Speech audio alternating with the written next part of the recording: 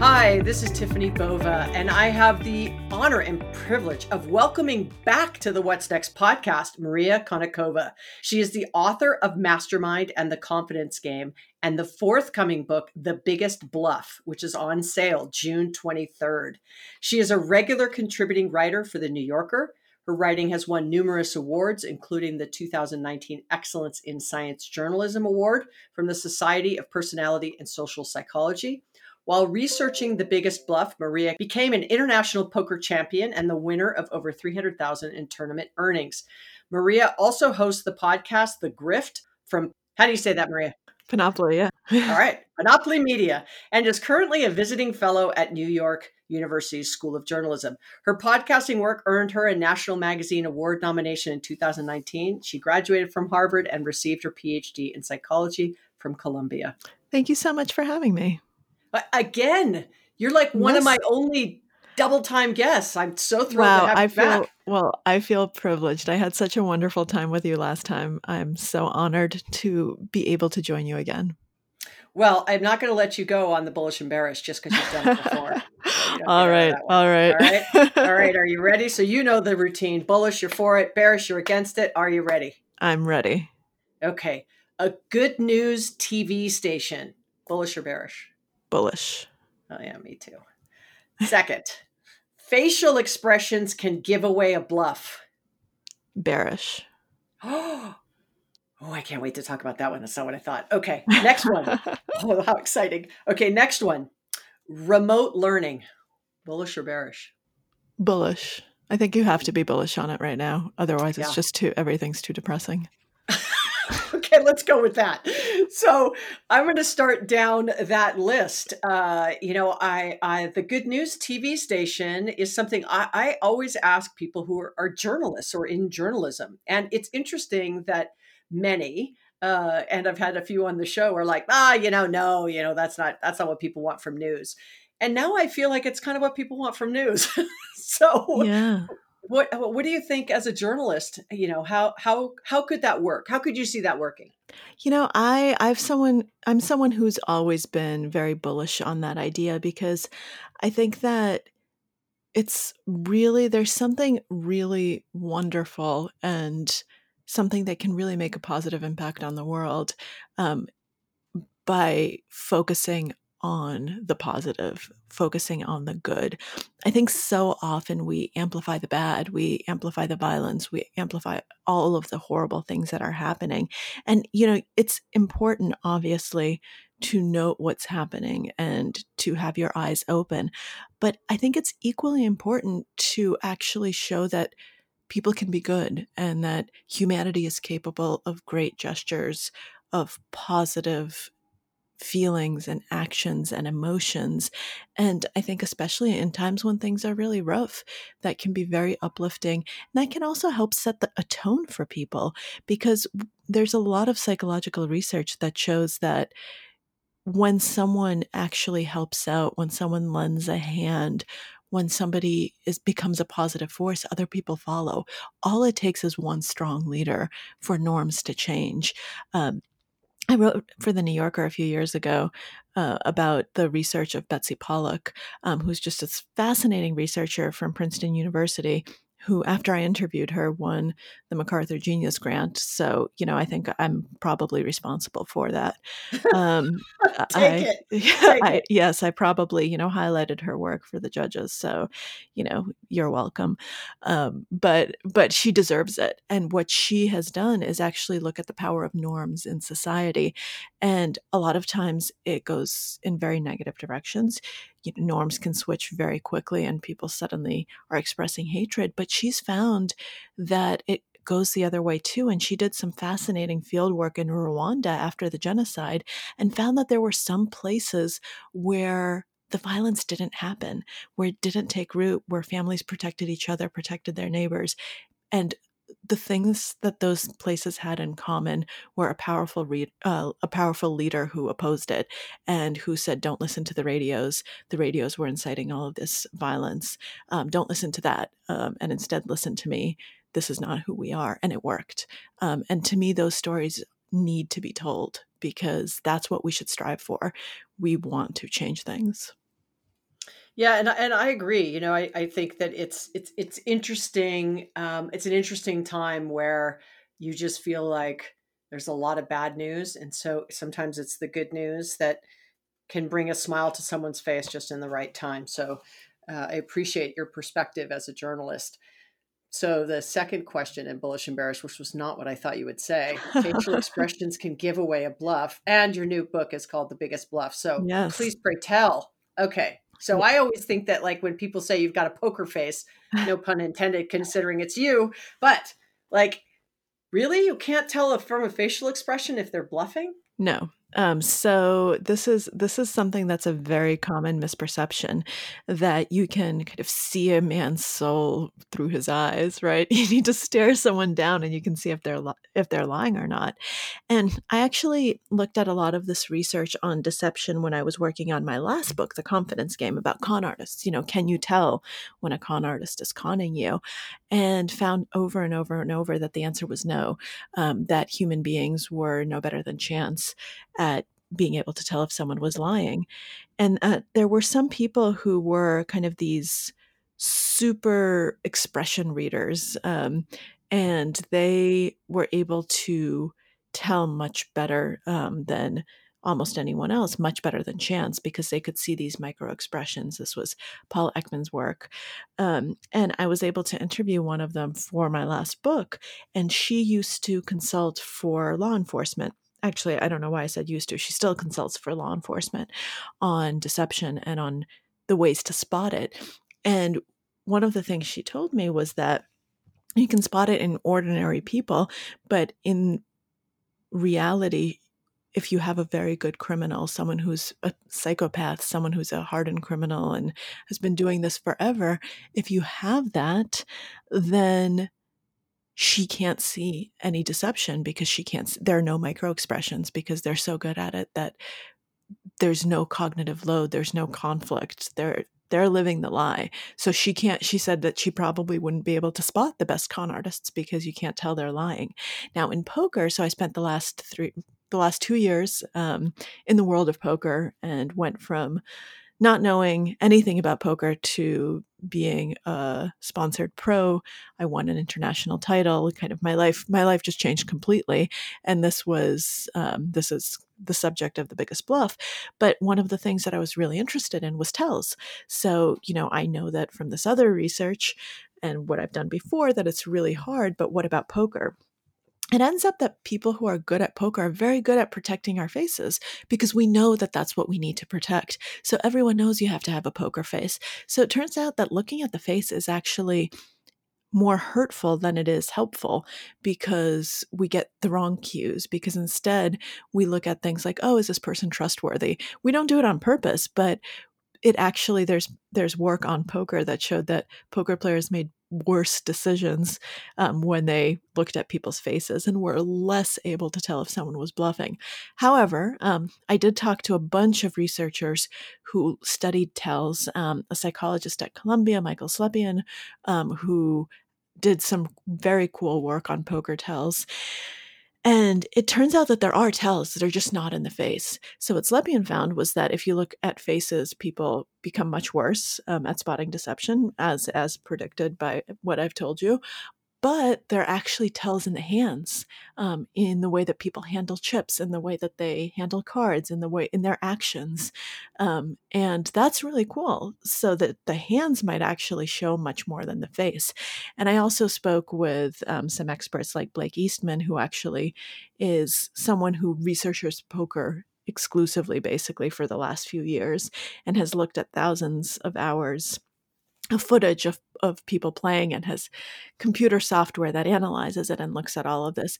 And he's also found that there are kind of movement patterns and behavioral patterns that can show you if someone is lying, but they're hardly ever in the face. So I love the hands. I never have heard that. So Yeah. now I have to pay attention to not only my face, but my hands. Good God. So it's getting awfully complicated to be a con bluff poker player. Okay. All right. So so and some of that, I guess, some of the stories from, I think it was the Confidence Game, right? That it didn't make it to the book became the foundation for your podcast, the Yes. Grift podcast. So tell some listeners about that, because I think it's such an interesting format, and obviously it got a lot of great recognition. So what led you to the podcast? I spent 3 years researching the Confidence Game.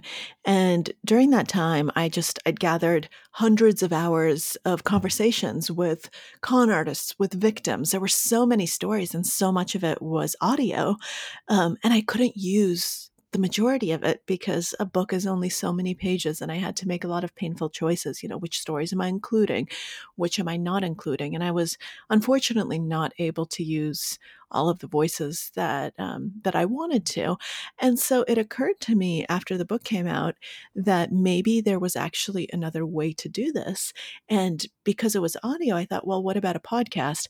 I'd been doing a lot of podcasting work. And this is still going on, I have a regular segment every other week or so on Slate's podcast, The Gist, called Is That Bullshit? And I come on the show and we talk about different topics, whether or not it's bullshit. So I've done that kind of work, and it's a lot of fun and I enjoy it. So I thought, well, why not try a podcast where I try to tell some of the stories that I was unable to tell in the book? And I decided to pursue that. It ended up being a lot more work than I thought it was going to be. There was part of me that thought, oh, I already have so much material. This is great. Don't have to do much. But then I realized that what I wanted to do was really tell the stories. So it became a scripted podcast, and every episode was about 10,000 words. So all in all, it was about 100,000 words, which is a lot. And it took many months. But at the end of the day, I think it was worth it because I really enjoyed it. I really enjoyed the chance to tell stories in a different way, to flex a different set of storytelling muscles. Because as you know, it's very different to write for the ear than it is to write for the eye. Oh, I so well said. Like when I've decided, well, let me say that differently. When it was presented to me that it was time to write a book. Let me say that the right way, right? Like I didn't wake up one day and go, not like you. We had this conversation the last time. Like I'm not a writer in that way. Like I'm not a journalist at all. But I would say that I tell stories verbally. And so in my book, I actually try to have it be a visual learn, listen, learn, right? Than just a read, Mhm. learn. But I am a voice storyteller, not a written storyteller. So I don't like you guys who are, trained journalists in how you write, right?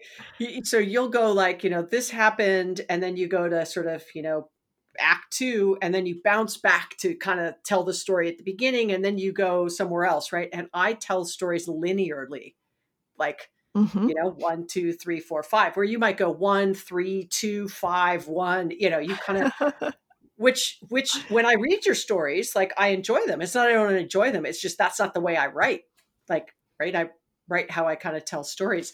So when people go, oh, I listened to your book, they didn't read my book, in the hardcover form. I feel like they missed so much of the personality of it because I try to put so much personality that you can't then just have straight from voice. Sure, absolutely, absolutely. And I think that it poses different challenges, and you do have to figure out different ways of telling the story, and different ways of engaging your reader or your listener.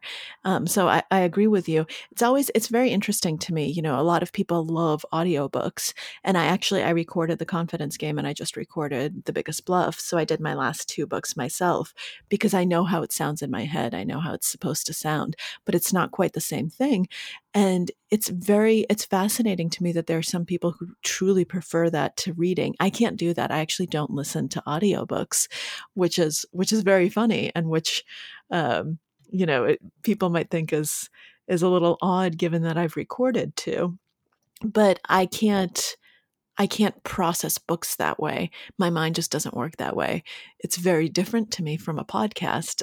So it's interesting that you had kind of this experience where you thought that people listening weren't getting the full nuance of the book. I totally get that. Yeah, and I thought reading the book was also very daunting. I mean, people will talk about, oh, so, how was it reading your book? And I go, well, now I can personally say I have read my book cover to cover, word for word. Yes. As And it was written. Like if you leave out a the or an s on a word, your producer will stop you, right? So yep. it's like I literally have read every word, and then I caught, about a dozen typos too, which was probably good too. But ultimately, it was a very different experience. I'll say that. Yes, for sure, for It sure. was different. I So too caught some typos. Unfortunately, my book had already gone to print, so the Mine 5th too. edition will Mine have too. So all I of them. caught it on the second round, but mine too. But oh well, it is what it is. People, Exactly. it is what it is. But so let's talk about your new book. I'm super excited on The Biggest Bluff. And so what led you to this one? I know the other ones, kind of how you got there with game theory and poker and kind of your interest in those topics. Mhm. But what got you to The Biggest Bluff? Well, so game theory and game theory is actually what got me there because I had never had any interest in poker and had never played it. This was just not something that was on my radar. And I became really interested in this idea of chance. This was about, a year or so, maybe a little less after the confidence game came out. And I became just fascinated by the role that luck actually plays in our lives, both in good ways and in bad ways. You have to get lucky for some good things to happen. And then when you get unlucky, it just really puts into stark perspective how little you actually control. We have this false confidence about our abilities to, make certain things happen, to plan a future, to kind of chart out how things are going to go.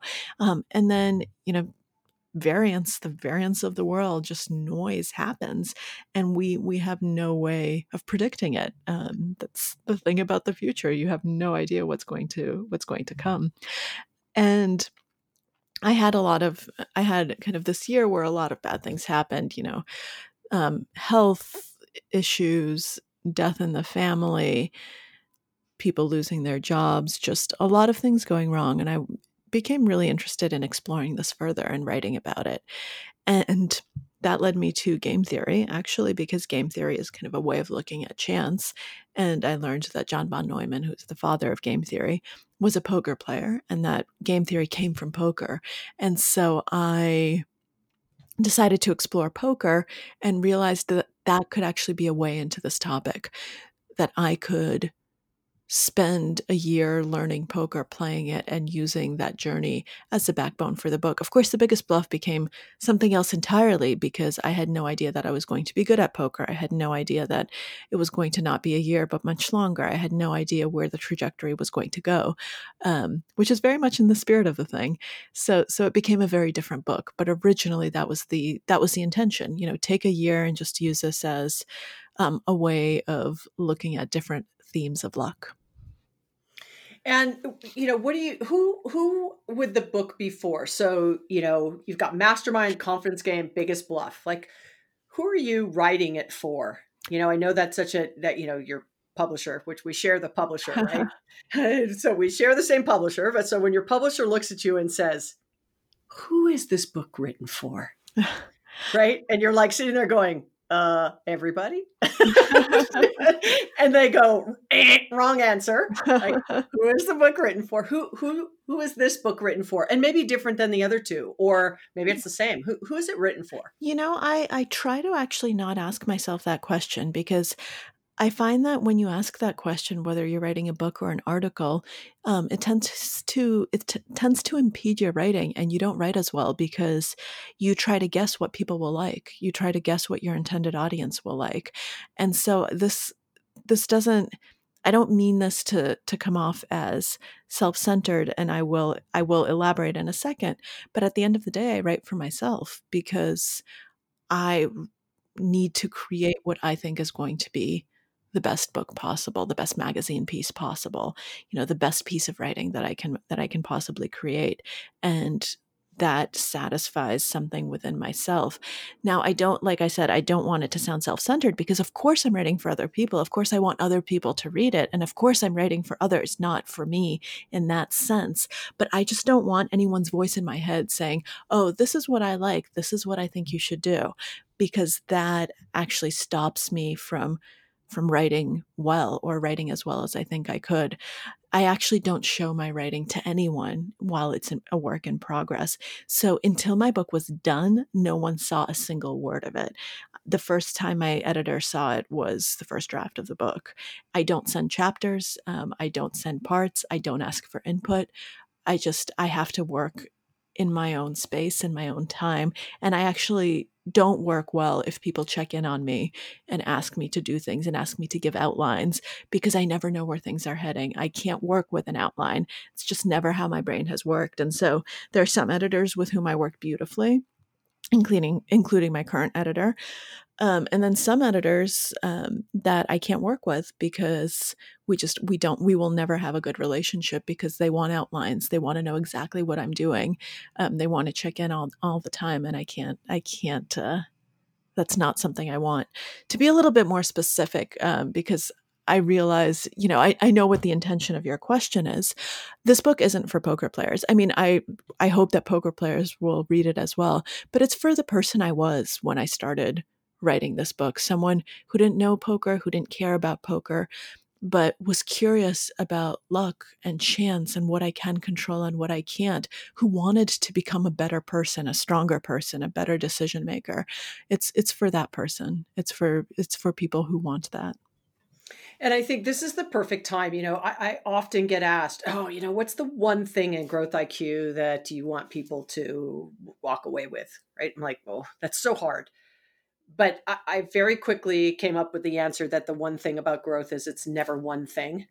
And so, that was my way of not answering the question. However, the one thing is it's never one thing. But the other side of it was, I wanted to try to help people make different, better, faster decisions. Mm-hmm. And understand that the decisions that they make today may not manifest themselves, good or bad, for some time. Especially, in the business world, it's like, look, you make a decision and it might be 12 to 18 months before you see that ever come to fruition. Like, created a new ad campaign or you're changing your brand. It's not like, the next day you wake up and go, oh my gosh, I see the results from that decision right away. And I think people don't have the patience to wait for the decision to show itself, positive or negative. And so they get impatient, and then they pull the plug too fast, right? They don't actually get the opportunity to let it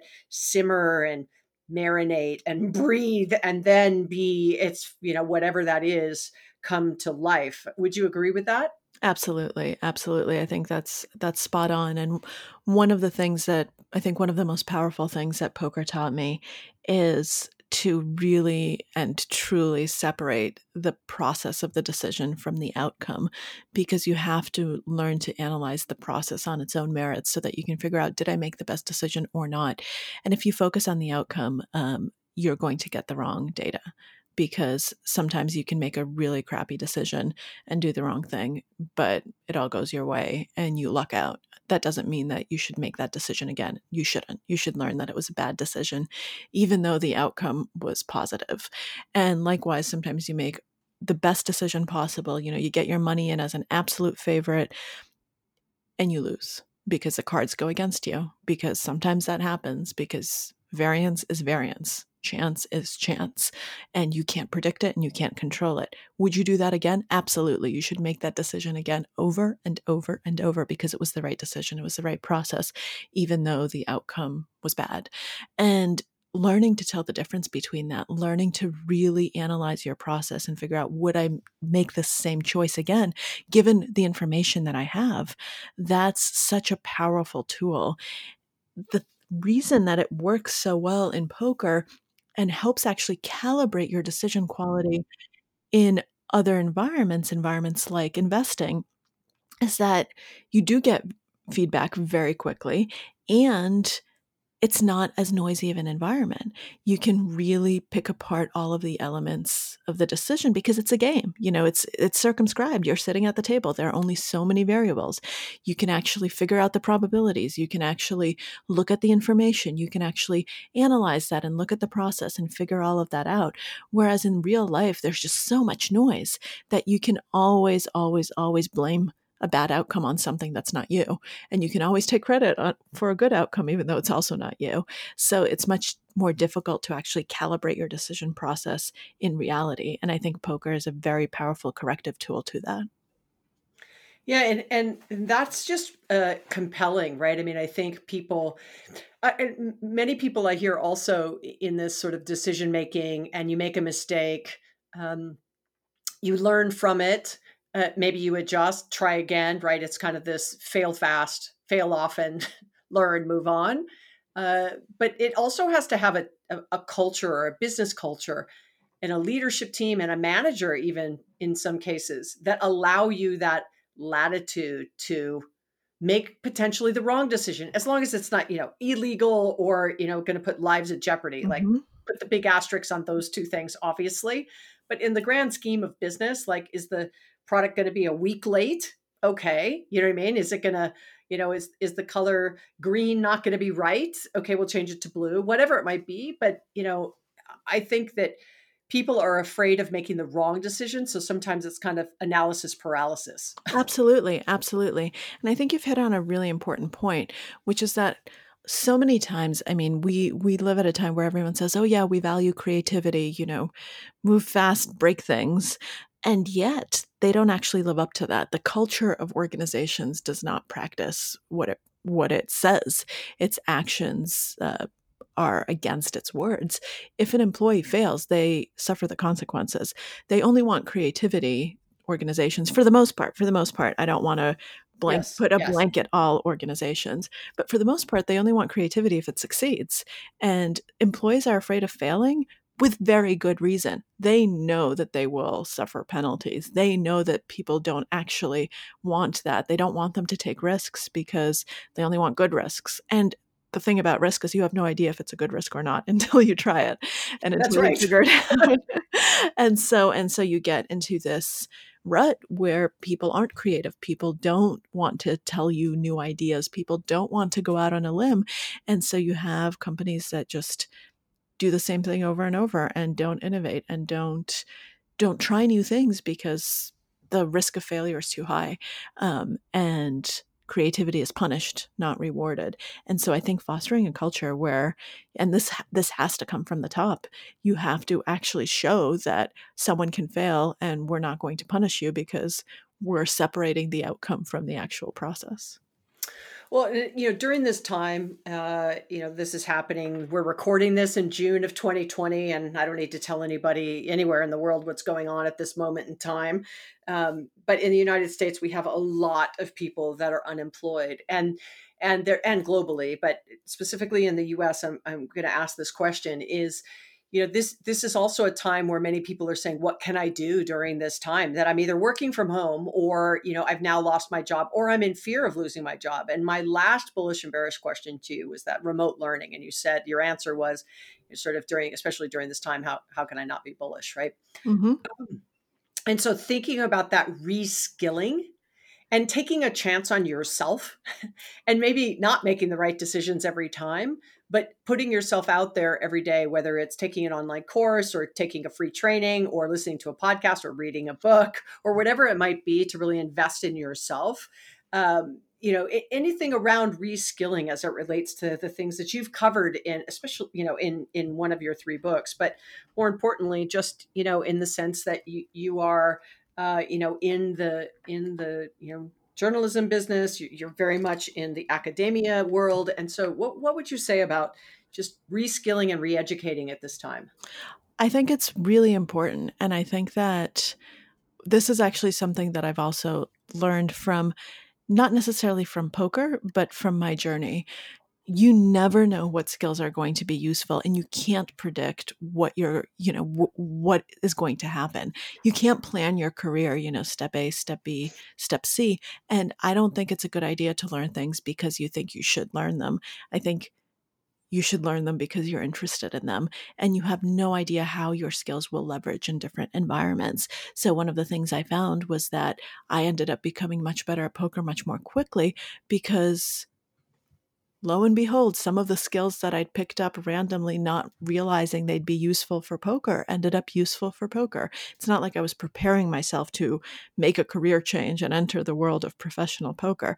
That never crossed my mind. It just kind of happened because a lot of things came together, and it turned out that I'd been preparing in different ways for that, and I didn't even know. So I think that it's really important to invest in yourself and to do things and take opportunities. And you might not know how it's going to be useful immediately, and it might not show immediate dividends, but you just never know what's going to happen. You never know when connections that you fostered before are going to actually bear fruit. And I mean, right now, all of this is very hollow advice because we've just seen every single social safety net exposed. We've realized that there is no safety net. Our society is just one big crack, and there's no glue there. And so all of this advice is all well and good if we have all of these other things. But I absolutely understand that people might want to spend the time right now not investing in themselves, but investing in changing the world. And I don't think that's a bad thing. No, and I think, I think that those two things are hand in hand. Yep. The more you can know and educate yourself, you may find opportunities where you can apply your newly formed skills or interest, or, now that we can't say we don't know. Right. And so, what are the things that we can do? So Maria, this has been just a lot of fun. I so appreciate you being willing to come back and talk to us a second time here on the What's Next podcast, especially excited about your new book coming out. I know that when we spoke after the last one, that this one was maybe going to happen. So, I'm glad to see that it has better you than me. Let's just say that. And I wish you all the best for The Biggest Bluff, which goes on sale June 23rd. But before we drop from this conversation, any last bits of advice you'd like to give, or how people can keep in touch with what you're up to and read your wonderful work? Well, I think two things. The piece of advice I want to give is that it's always okay to say you don't know. And I think that it's very big to accept that, the world is uncertain and to be okay with that. It's one of the big takeaways from my book. And I think that, it's okay to feel powerless sometimes. And to try to figure out a way around that, and to figure out, what can I control? What can I focus on? So that's my advice. And then in terms of where people can find my work, mostly I think the best places would be probably Twitter and Instagram, which is where I post most of the things I do. And Twitter is at mkonnikova, which is just my first initial and last name. And Instagram is Girl Named Maria, except girl does not have an I in it. Not because I'm illiterate, but because someone had already taken the handle Girl Named Maria with an I. So mine is GRL. There you go. Sometimes it's just the basic, and if there's no hidden meaning, just couldn't get the name. Right? Exactly. Yeah. The screen name I wanted was not available. So I took the next best thing. There you go. All right. Well, thank you so much, Maria, for joining us today on the What's Next podcast. I appreciate you, all your work. Thanks for coming back. It's always a pleasure, and you're always welcome. Thank you so much, Tiffany. This has been an absolute pleasure, and I'm so glad we had a chance to speak again. So much fun to have Maria back on the What's Next podcast. I hope you enjoyed our conversation about her new book, The Biggest Bluff, about good news, TV stations, about facial expressions, about remote learning, how to invest in ourselves. It was a great, amazing range of topics that we discussed today. So I hope you enjoyed it. Thank you for listening to the What's Next podcast. Don't forget to subscribe, share with your friends, leave a comment. I appreciate you spending time with me here today. I look forward to having you back again soon.